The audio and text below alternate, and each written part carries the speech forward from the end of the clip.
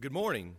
If you would be turning in your Bibles to 1 Samuel chapter 17. 1 Samuel chapter 17. We will not spend all of our time there, but we will begin there in just a moment. As has already been said, we're grateful that you are here and thankful for the chance to worship together, especially inside where it's dry and warm.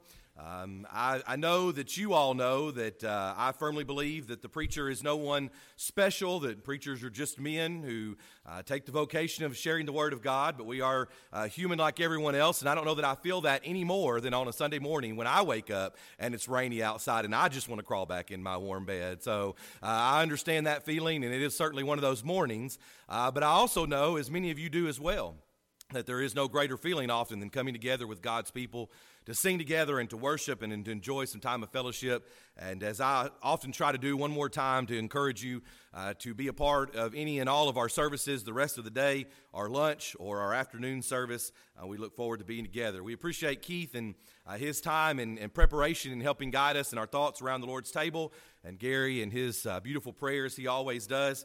I might be a little partial to the song leader for the morning.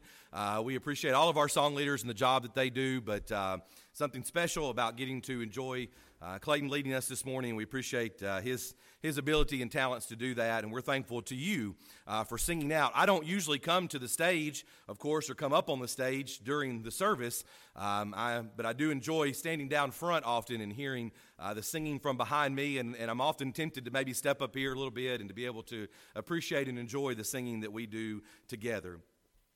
You're probably not super familiar with what takes place in 1st and 2nd Samuel. Now, I'm not saying that to take a shot at any of you or your Bible study or to say that you're not good Bible students, but sometimes when we think about the book of Matthew, we know, of course, maybe the chapter where Jesus is crucified, or we think about the book of Acts. We know what takes place in Acts chapter 2 and often in the New Testament, but sometimes we go back to the Old Testament, and it's hard to remember everything, right? We've just spent a year, or at least about 12 Sundays together, going through what we often study in Sunday school and reminding ourselves that we struggle very often to remember all that happens among those thousands of years in the Old Testament. So I'm not trying to take a shot at anyone, but probably it's true that we struggle sometimes. If you said, tell me something from 1st or 2nd Samuel, we might struggle to place some of the stories that we do know well, some of the events that happen that we've heard since we were children, but we might struggle to remember exactly where they are in the Old Testament. However, if I asked you to turn to an occasion of faith, most would probably think of the statements that are made in 1 Samuel chapter 17. Do you remember in verse number 37, particularly part B, the Lord will deliver me from the hand of this Philistine?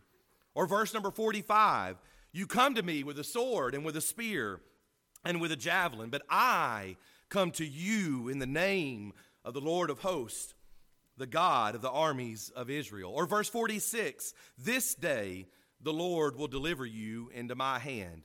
You see, if we think about the book of 1 Samuel, we often will think of what takes place here in chapter 17 from the mouth of David, in quite possibly what is the most famous fight in all of history, as David takes down the giant Goliath. But that's not what we're talking about this morning. And before we even get to the scripture that we're going to look at, we actually see that we might be able to say that the book of 1 Samuel is a book about faith. When we think about the way that God has interacted over time, in the Old Testament, he interacted with the children of Israel different than he does with Christians today. We do not live under the old covenant, we live under the new covenant. We live today and are justified, as we'll talk about in just a moment, by faith. But yes, even in the Old Testament, we see faith be a part of a relationship with God. We see in the book of 1 Samuel, and I don't have all the chapters on the screen, but let's just go through it together. 1 Samuel chapter 1, we meet Hannah. And Hannah, by faith, prays this prayer and wants a child, wants a baby, and God blesses her. We see faith involved there. Chapter 4, Israel shows a lack of faith when they're going to fight the Philistines. And they actually what ends up happening is that the Ark of the Covenant is going to be captured. This is about faith, although it's a lack of faith in that moment. In chapter 7 and chapter 8, we see what we did talk about just a few months ago in our Sunday School Catch-Up series when we said that Samuel, by faith, believes that God is king and he should be worshiped and honored as such. However, the people, in a lack of faith, demand a human king. And even in chapter 11, Saul shows humility and faith in God, and he leads the people to defeat the Ammonites in battle. You see, Saul is an interesting character, and that's who we're going to kind of examine this morning in the chapters that we're going to look at. But Saul shows great promise. He is a man of faith and shows it on some occasion, yet he also struggles with faith. We could say this morning that while it's not a New Testament book, we can look back at 1 Samuel and learn about faith in God and the faith that we should have. And so this morning, turn with me to 1 Samuel chapter 13. 1 Samuel chapter 13, and we're going to try to cover chapters 13 and 14 this morning and some events or stories that maybe you're familiar with and maybe not. And if you're not, that's okay. But we're going to try to learn some more about faith. So let's begin first of all this morning, and let's think about Saul. As you turn to 1 Samuel chapter 13, Saul is reigning and has been reigning for 2 years. And here we find ourselves in 1 Samuel 13 in yet another conflict with the Philistines. If you know your Old Testament history, this is a song as old as time, right? In some sense, the Philistines maybe haven't been around that long, but yet the children of Israel are always involved, it seems, in battles with the Philistines. And by the way, we've not even got to chapter 17 yet, right, as far as our timeline, where David is going to meet Goliath on the battlefield. Notice here the difference in the armies. The Philistines, it tells us, have, in verse number 5, 30,000 chariots, 6,000 horsemen. And read at the end of verse number 5, they have people, which is as the sand on the seashore in multitude. I don't know when the last time you've been to the beach was. We can certainly envision it. If you've been recently or even in your lifetime, you know what it means to stand there on that beach, to feel the sand under your feet, and to look around you and think that you cannot even begin to count the pieces of sand. The Bible tells us here, this is the army that the children of Israel are getting ready to face. This is not some small ragtag army. This is not someone who is not prepared. The Philistines have the army. And then notice, going back to verse number 2, that it says that Saul has with him about 3,000 men. Not against the 30,000 chariots, not against the 6,000 horsemen, not against the people who are innumerable, but he has 3,000 soldiers with him. What takes place in these first 5 or 6 verses is that Saul has called the people to battle, but they are afraid. They're afraid. Notice in verse number 6 that they even go into hiding. They go into the caves. They go into the thickets, into the rocks, into the holes, and into the pits to get away. And we notice as we begin verse number 7 that some of them even cross the river, which I imagine is not an easy task, right? They're not walking the pedestrian bridge over the river to the other side. It takes effort, but they're willing to do it because they are afraid of this army that they are getting ready to face. And so let's pick up then in verse number 8, and let's read a few verses together through about verse 12. Then he, that's Saul, waited 7 days, according to the time set by Samuel. And that takes place earlier in chapter 10. But Samuel did not come to Gilgal, and the people were scattered from him.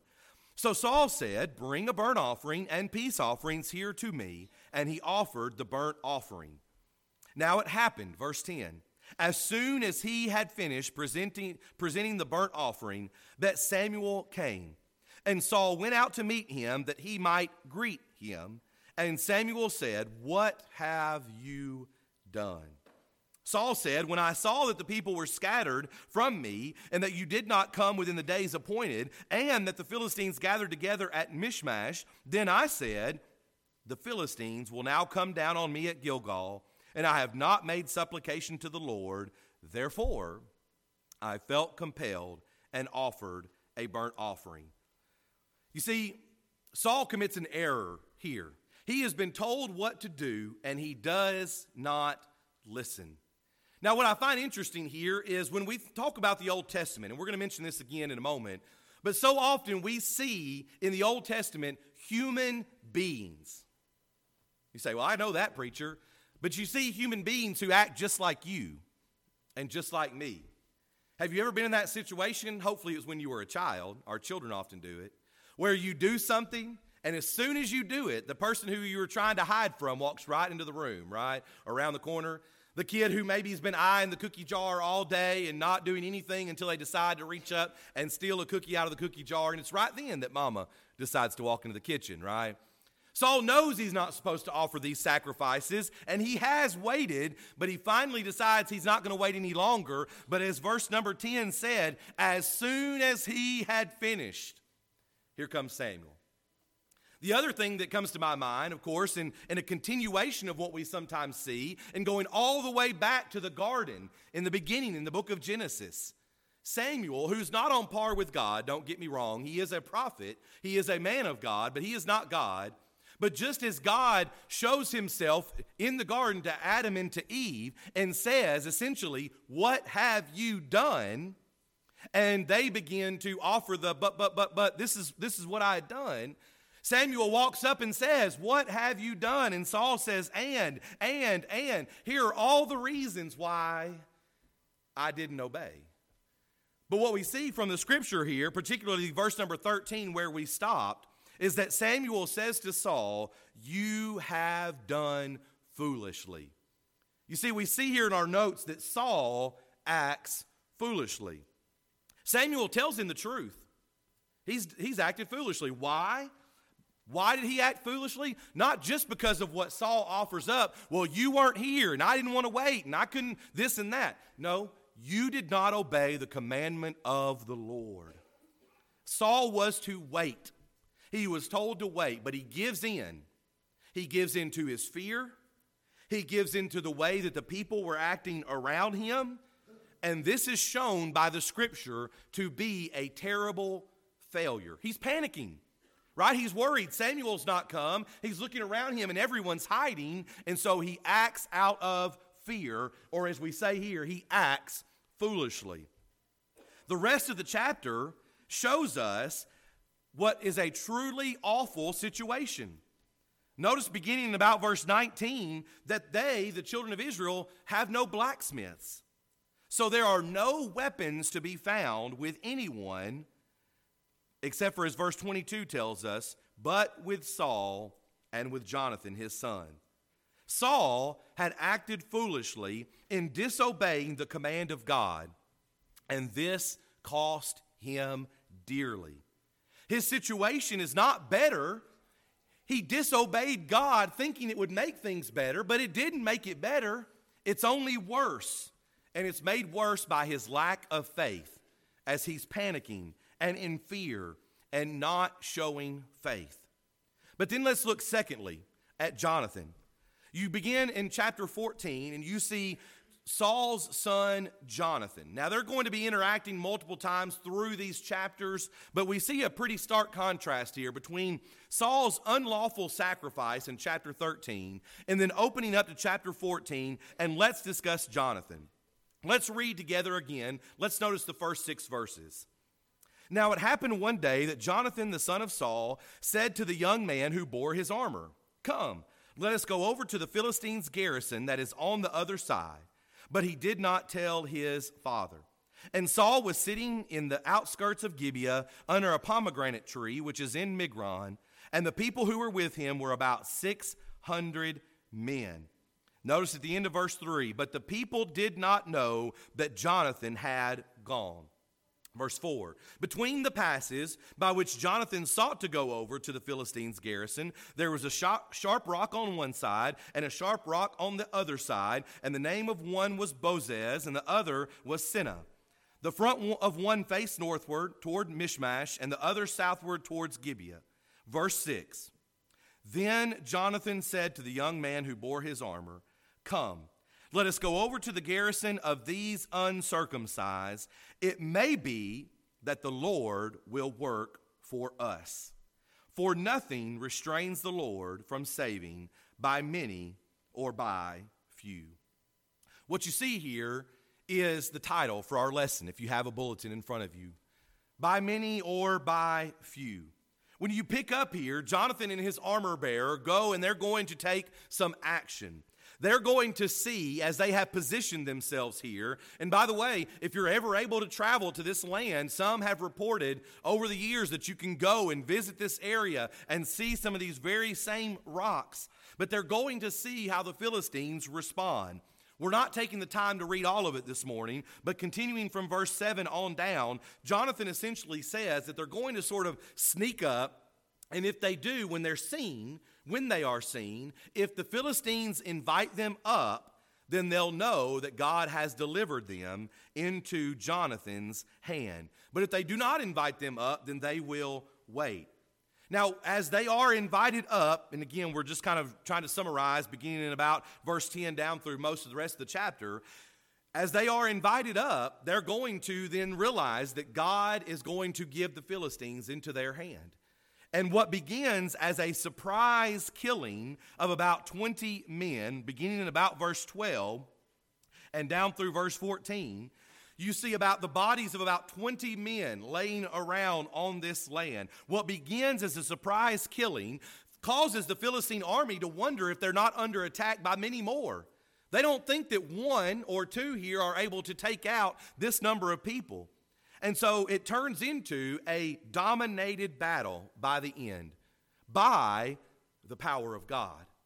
By Jonathan and his armor bearer, and then others get involved as they see that the Philistines are falling under attack and are being killed. And in contrast to the people and their actions, and Saul and his actions, and their fear and their faithlessness, Jonathan is shown as being a man of action. He's not concerned about the numbers. He's not cowering in fear as Saul has done, worried about the number of chariots or the number of horses. Instead, we might say that Jonathan acts in faith. Saul acts foolishly. Jonathan acts in faith. Read verse 6 again. Come, let us go over to the garrison of these uncircumcised. That's the Philistines. They're not children of Israel. They're not circumcised. It may be that the Lord will work for us. For nothing restrains the Lord from saving by many or by few. Notice the bravado, the strength. I'm not talking about in a proud kind of sinful way, not false bravado or trust in himself, but it is the earliest cry that the young man David will echo just a few pages later in your Bible when he says, "Who is this uncircumcised Philistine that he's going to defy the armies of the living God?" And while that's what we remember when it comes to David, Jonathan's saying the same thing. They're nothing because they do not have God. What can we do? And God can save by many, by the largest army that he could assemble, or by just a few. And it's interesting to me to compare these occasions, right? When you say few, we might say two or few, right? Jonathan and his armor bearer. But we're going to get even fewer in just a moment when David is going to go up against Goliath. But we see here that when Jonathan acts in faith, read and turn over to verse number 23. So the Lord saved Israel that day. Because of the faith of Jonathan, because of the way that he acts, because of his belief that with God on my side, I can do anything. Israel is winning the battle because God was with Jonathan, who had the faith to trust in the Lord to give them the victory. Now, real quick, because we're here, look at the rest of chapter 14, beginning in verse 24 and going through verse 46. Let me try to summarize quickly. This does not have a whole lot to do exactly with our discussion on faith, but it is very interesting to see the dichotomy continue to grow apart. Saul makes an oath that anyone who eats food before the end of the day and before he avenges himself on his enemies will be accursed. That's in verse 24. It is a very selfish vow, and it caused Israel to be worn out and distressed because they can't eat. He's made this vow. They're not eating while they're fighting in battle. Now, Jonathan doesn't hear this oath, as he had gone around to the other side of the Philistines to start the attack. So Jonathan, looking down about verse 29 or so, Jonathan sees honey, and he eats it, and this renews his strength. So one of the soldiers tells Jonathan that Saul put them under this oath not to eat, and that is why everyone is faint. So listen to what Jonathan says there in verse 29. My father has troubled the land. This is not what the king of Israel was to do. He was supposed to be the rescuer of the people, not the troubler of the people. Jonathan continues in verse 30 by saying that the victory would have been greater if it had not been for Saul's interference. And further than that, in verse 33, Saul had caused the people to sin by his oath because they are eating spoil of animals with the blood still in it. And we don't have time to examine all the verses that go along with that. But they did it because they were faint, that they were weak because of Saul's vow. Or as your Bible may say in a heading, and they often do, Saul's rash vow. The failure of Saul is further depicted beginning in verse number 36. Saul says, we need to go finish off the Philistines. And the people tell Saul, well, that sounds good. Let it be as you say. But in verse 37, the priest stands up and says, wait a minute. We need to talk to the Lord. We need to ask the Lord first. So Saul in verse 37 inquires of God, but as is sometimes the theme with Saul, God will not respond. So Saul perceives this to mean that there must be sin in the camp. And so what they do is they cast lots. And you know who the lot falls upon? Well, it falls upon Jonathan, right? Jonathan confesses that he ate even though he did not know his father's oath. So in verse 45 or thereabouts, Saul is ready to put Jonathan to death. But the people step up, and in verse 45 they say, shall Jonathan die, who has worked this great salvation in Israel? Far from it. In what is sometimes the case where the leader is mistaken and misleading and needs to be corrected, the people understand that God gave the victory through Jonathan. So how can Saul's words be right? So the people ransomed Jonathan in verse 45, and he did not die. You can see the difference here, can't you? Between these two men, between their actions, between their faith that is showing and their lack of faith. It's a pretty stark contrast when we think about Saul and Jonathan. Two quick lessons here, and then this lesson will be yours. Number one, self-justification is wrong. Saul, back in chapter 13, thought that he was fully justified. Again, when you read it, you hear him say, when I saw that the people were scattered, that you did not come from the days appointed, that the Philistines gathered together. All of these things are excuses that he is lining up. Have you ever done this in your life? Have you ever heard someone that would do this?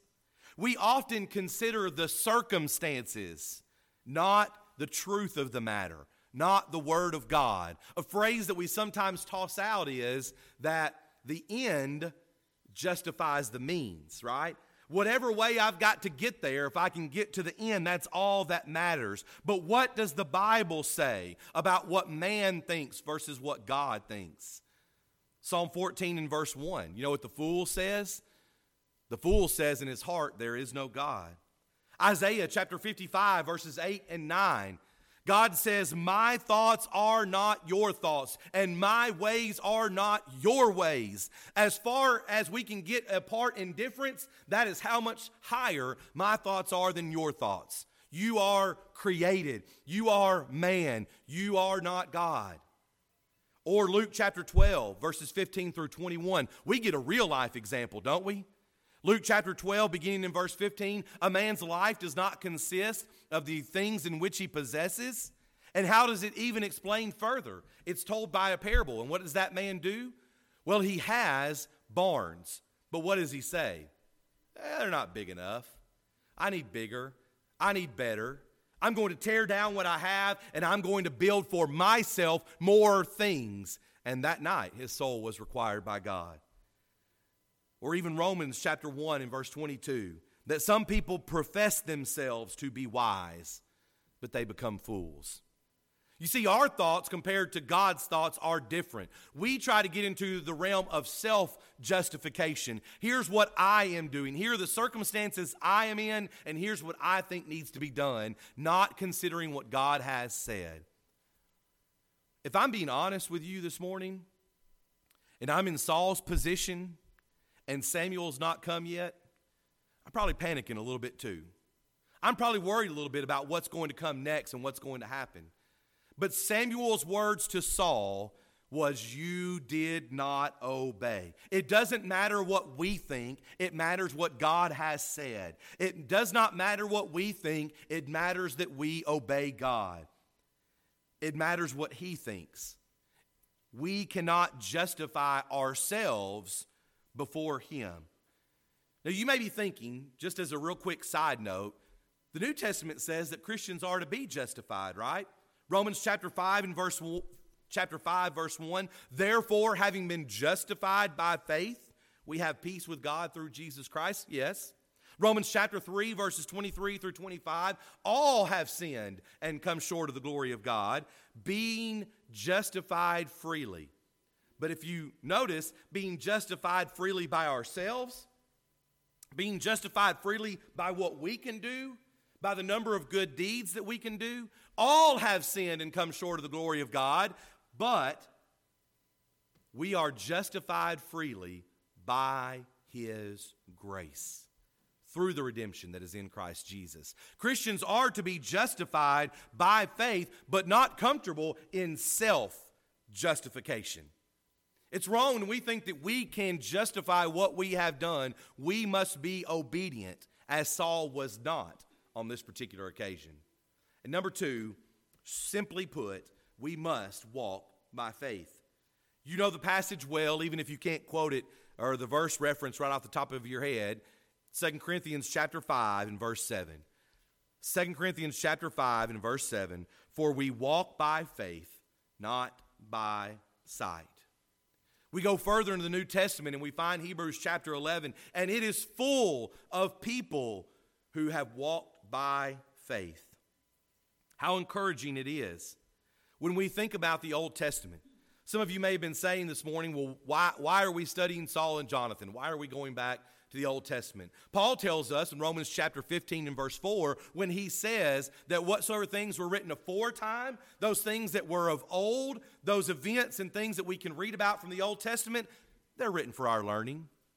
Just as you have to go to school and you have to open a history book, and your teacher and your parents and generations hope that we learn something from history to see that we do not follow in those same terrible steps that many others have made. Whatsoever things are written aforetime are written for our learning, that we can have hope. That we can have hope, a hope of a home in heaven. Hope that we can be found faithful. We can look at those in Hebrews chapter 11 and at the Old Testament, those like Saul and Jonathan and others, and see what they did and know how we need to live. What makes the difference in the faith of Saul and Jonathan? Well, the account, the events as it's recorded for us, make clear the differences. Saul is operating by what he sees. Don't forget here, he is essentially looking around him and he's worried about his backup, his army hiding. He's worried about the chariots that he sees. Saul is concerned about what his eyes are seeing, and he's not asking God. Faith falters when it makes decisions by sight. Faith falters when it fails to ask God for His guidance and His help. Saul does not look for the commandment or the command of the Lord. Saul does not ask what the Lord wills. And a priest has to remind him, hold on, let's see what God has to say about this. But then Saul does not even wait for the answer. He reacts. Jonathan is completely different. Jonathan does not operate by what he sees, and that is truly seen when he takes his armor bearer, right? He doesn't say, well, let me get 10 or 100 or 300 lined up. He takes his armor bearer, and they go up against the Philistines. Why does he think he can do this? Well, as he says in verse number 6, and by the way, this might be a good time to also mention God's providence. He says, it may be that the Lord will work for us. How many times in Scripture do we see that phrase? I cannot know for certain what's going to happen, but it may be that God will work for us. And it can be that whether it be by many or by few, that God has the saving power. If we're going to follow God, we must do so with faith. Amongst all of those great examples of the heroes of faith in Hebrews chapter 11, is Hebrews 11 and verse 6. Without faith, it is impossible to please him. We must remember the words of Jonathan, by few or by many, the Lord can save. In just a moment, one of our elders is going to be coming to the front, as is our custom here. When we conclude our lessons together, there's usually two groups of people that we are trying to encourage. One of those is if you're here this morning and you're lost. You've never become a Christian. You've never had your sins washed away by the blood of Jesus. We're thankful for this plan of salvation as we usually put on the screen. If you're here this morning and this is unfamiliar to you and you'd like to study it more, we would study with you today or as soon as possible, because this is what the Bible tells us a person needs to do to be saved. To have their sins washed away by the blood of Christ. As we see here, that culminates in being baptized, because that is where we come in contact with the blood for the remission of our sins, and then the Lord can add us to his church. You can then begin to live faithful. If you're here this morning and you're lost, we encourage you to become a child of God. But the second group is not those who are lost, those who have been saved from their sins, but they might be categorized as unfaithful. If you're here this morning and there's sin in your life that has separated you from God, we sing to encourage you as well. You see, God's word doesn't say that we have to be baptized time and time again.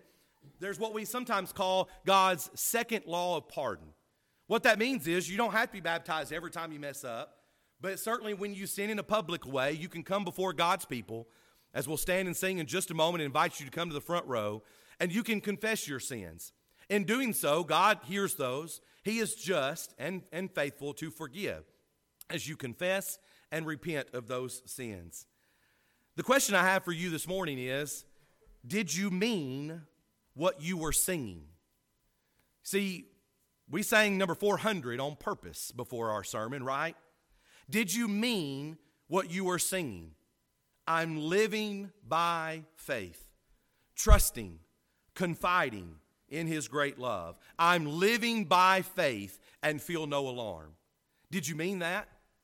Or can you sing with confidence and mean it, what we're about to sing? Trust and obey. For there's no other way to be happy in Jesus but to trust and obey, as we stand together and as we sing.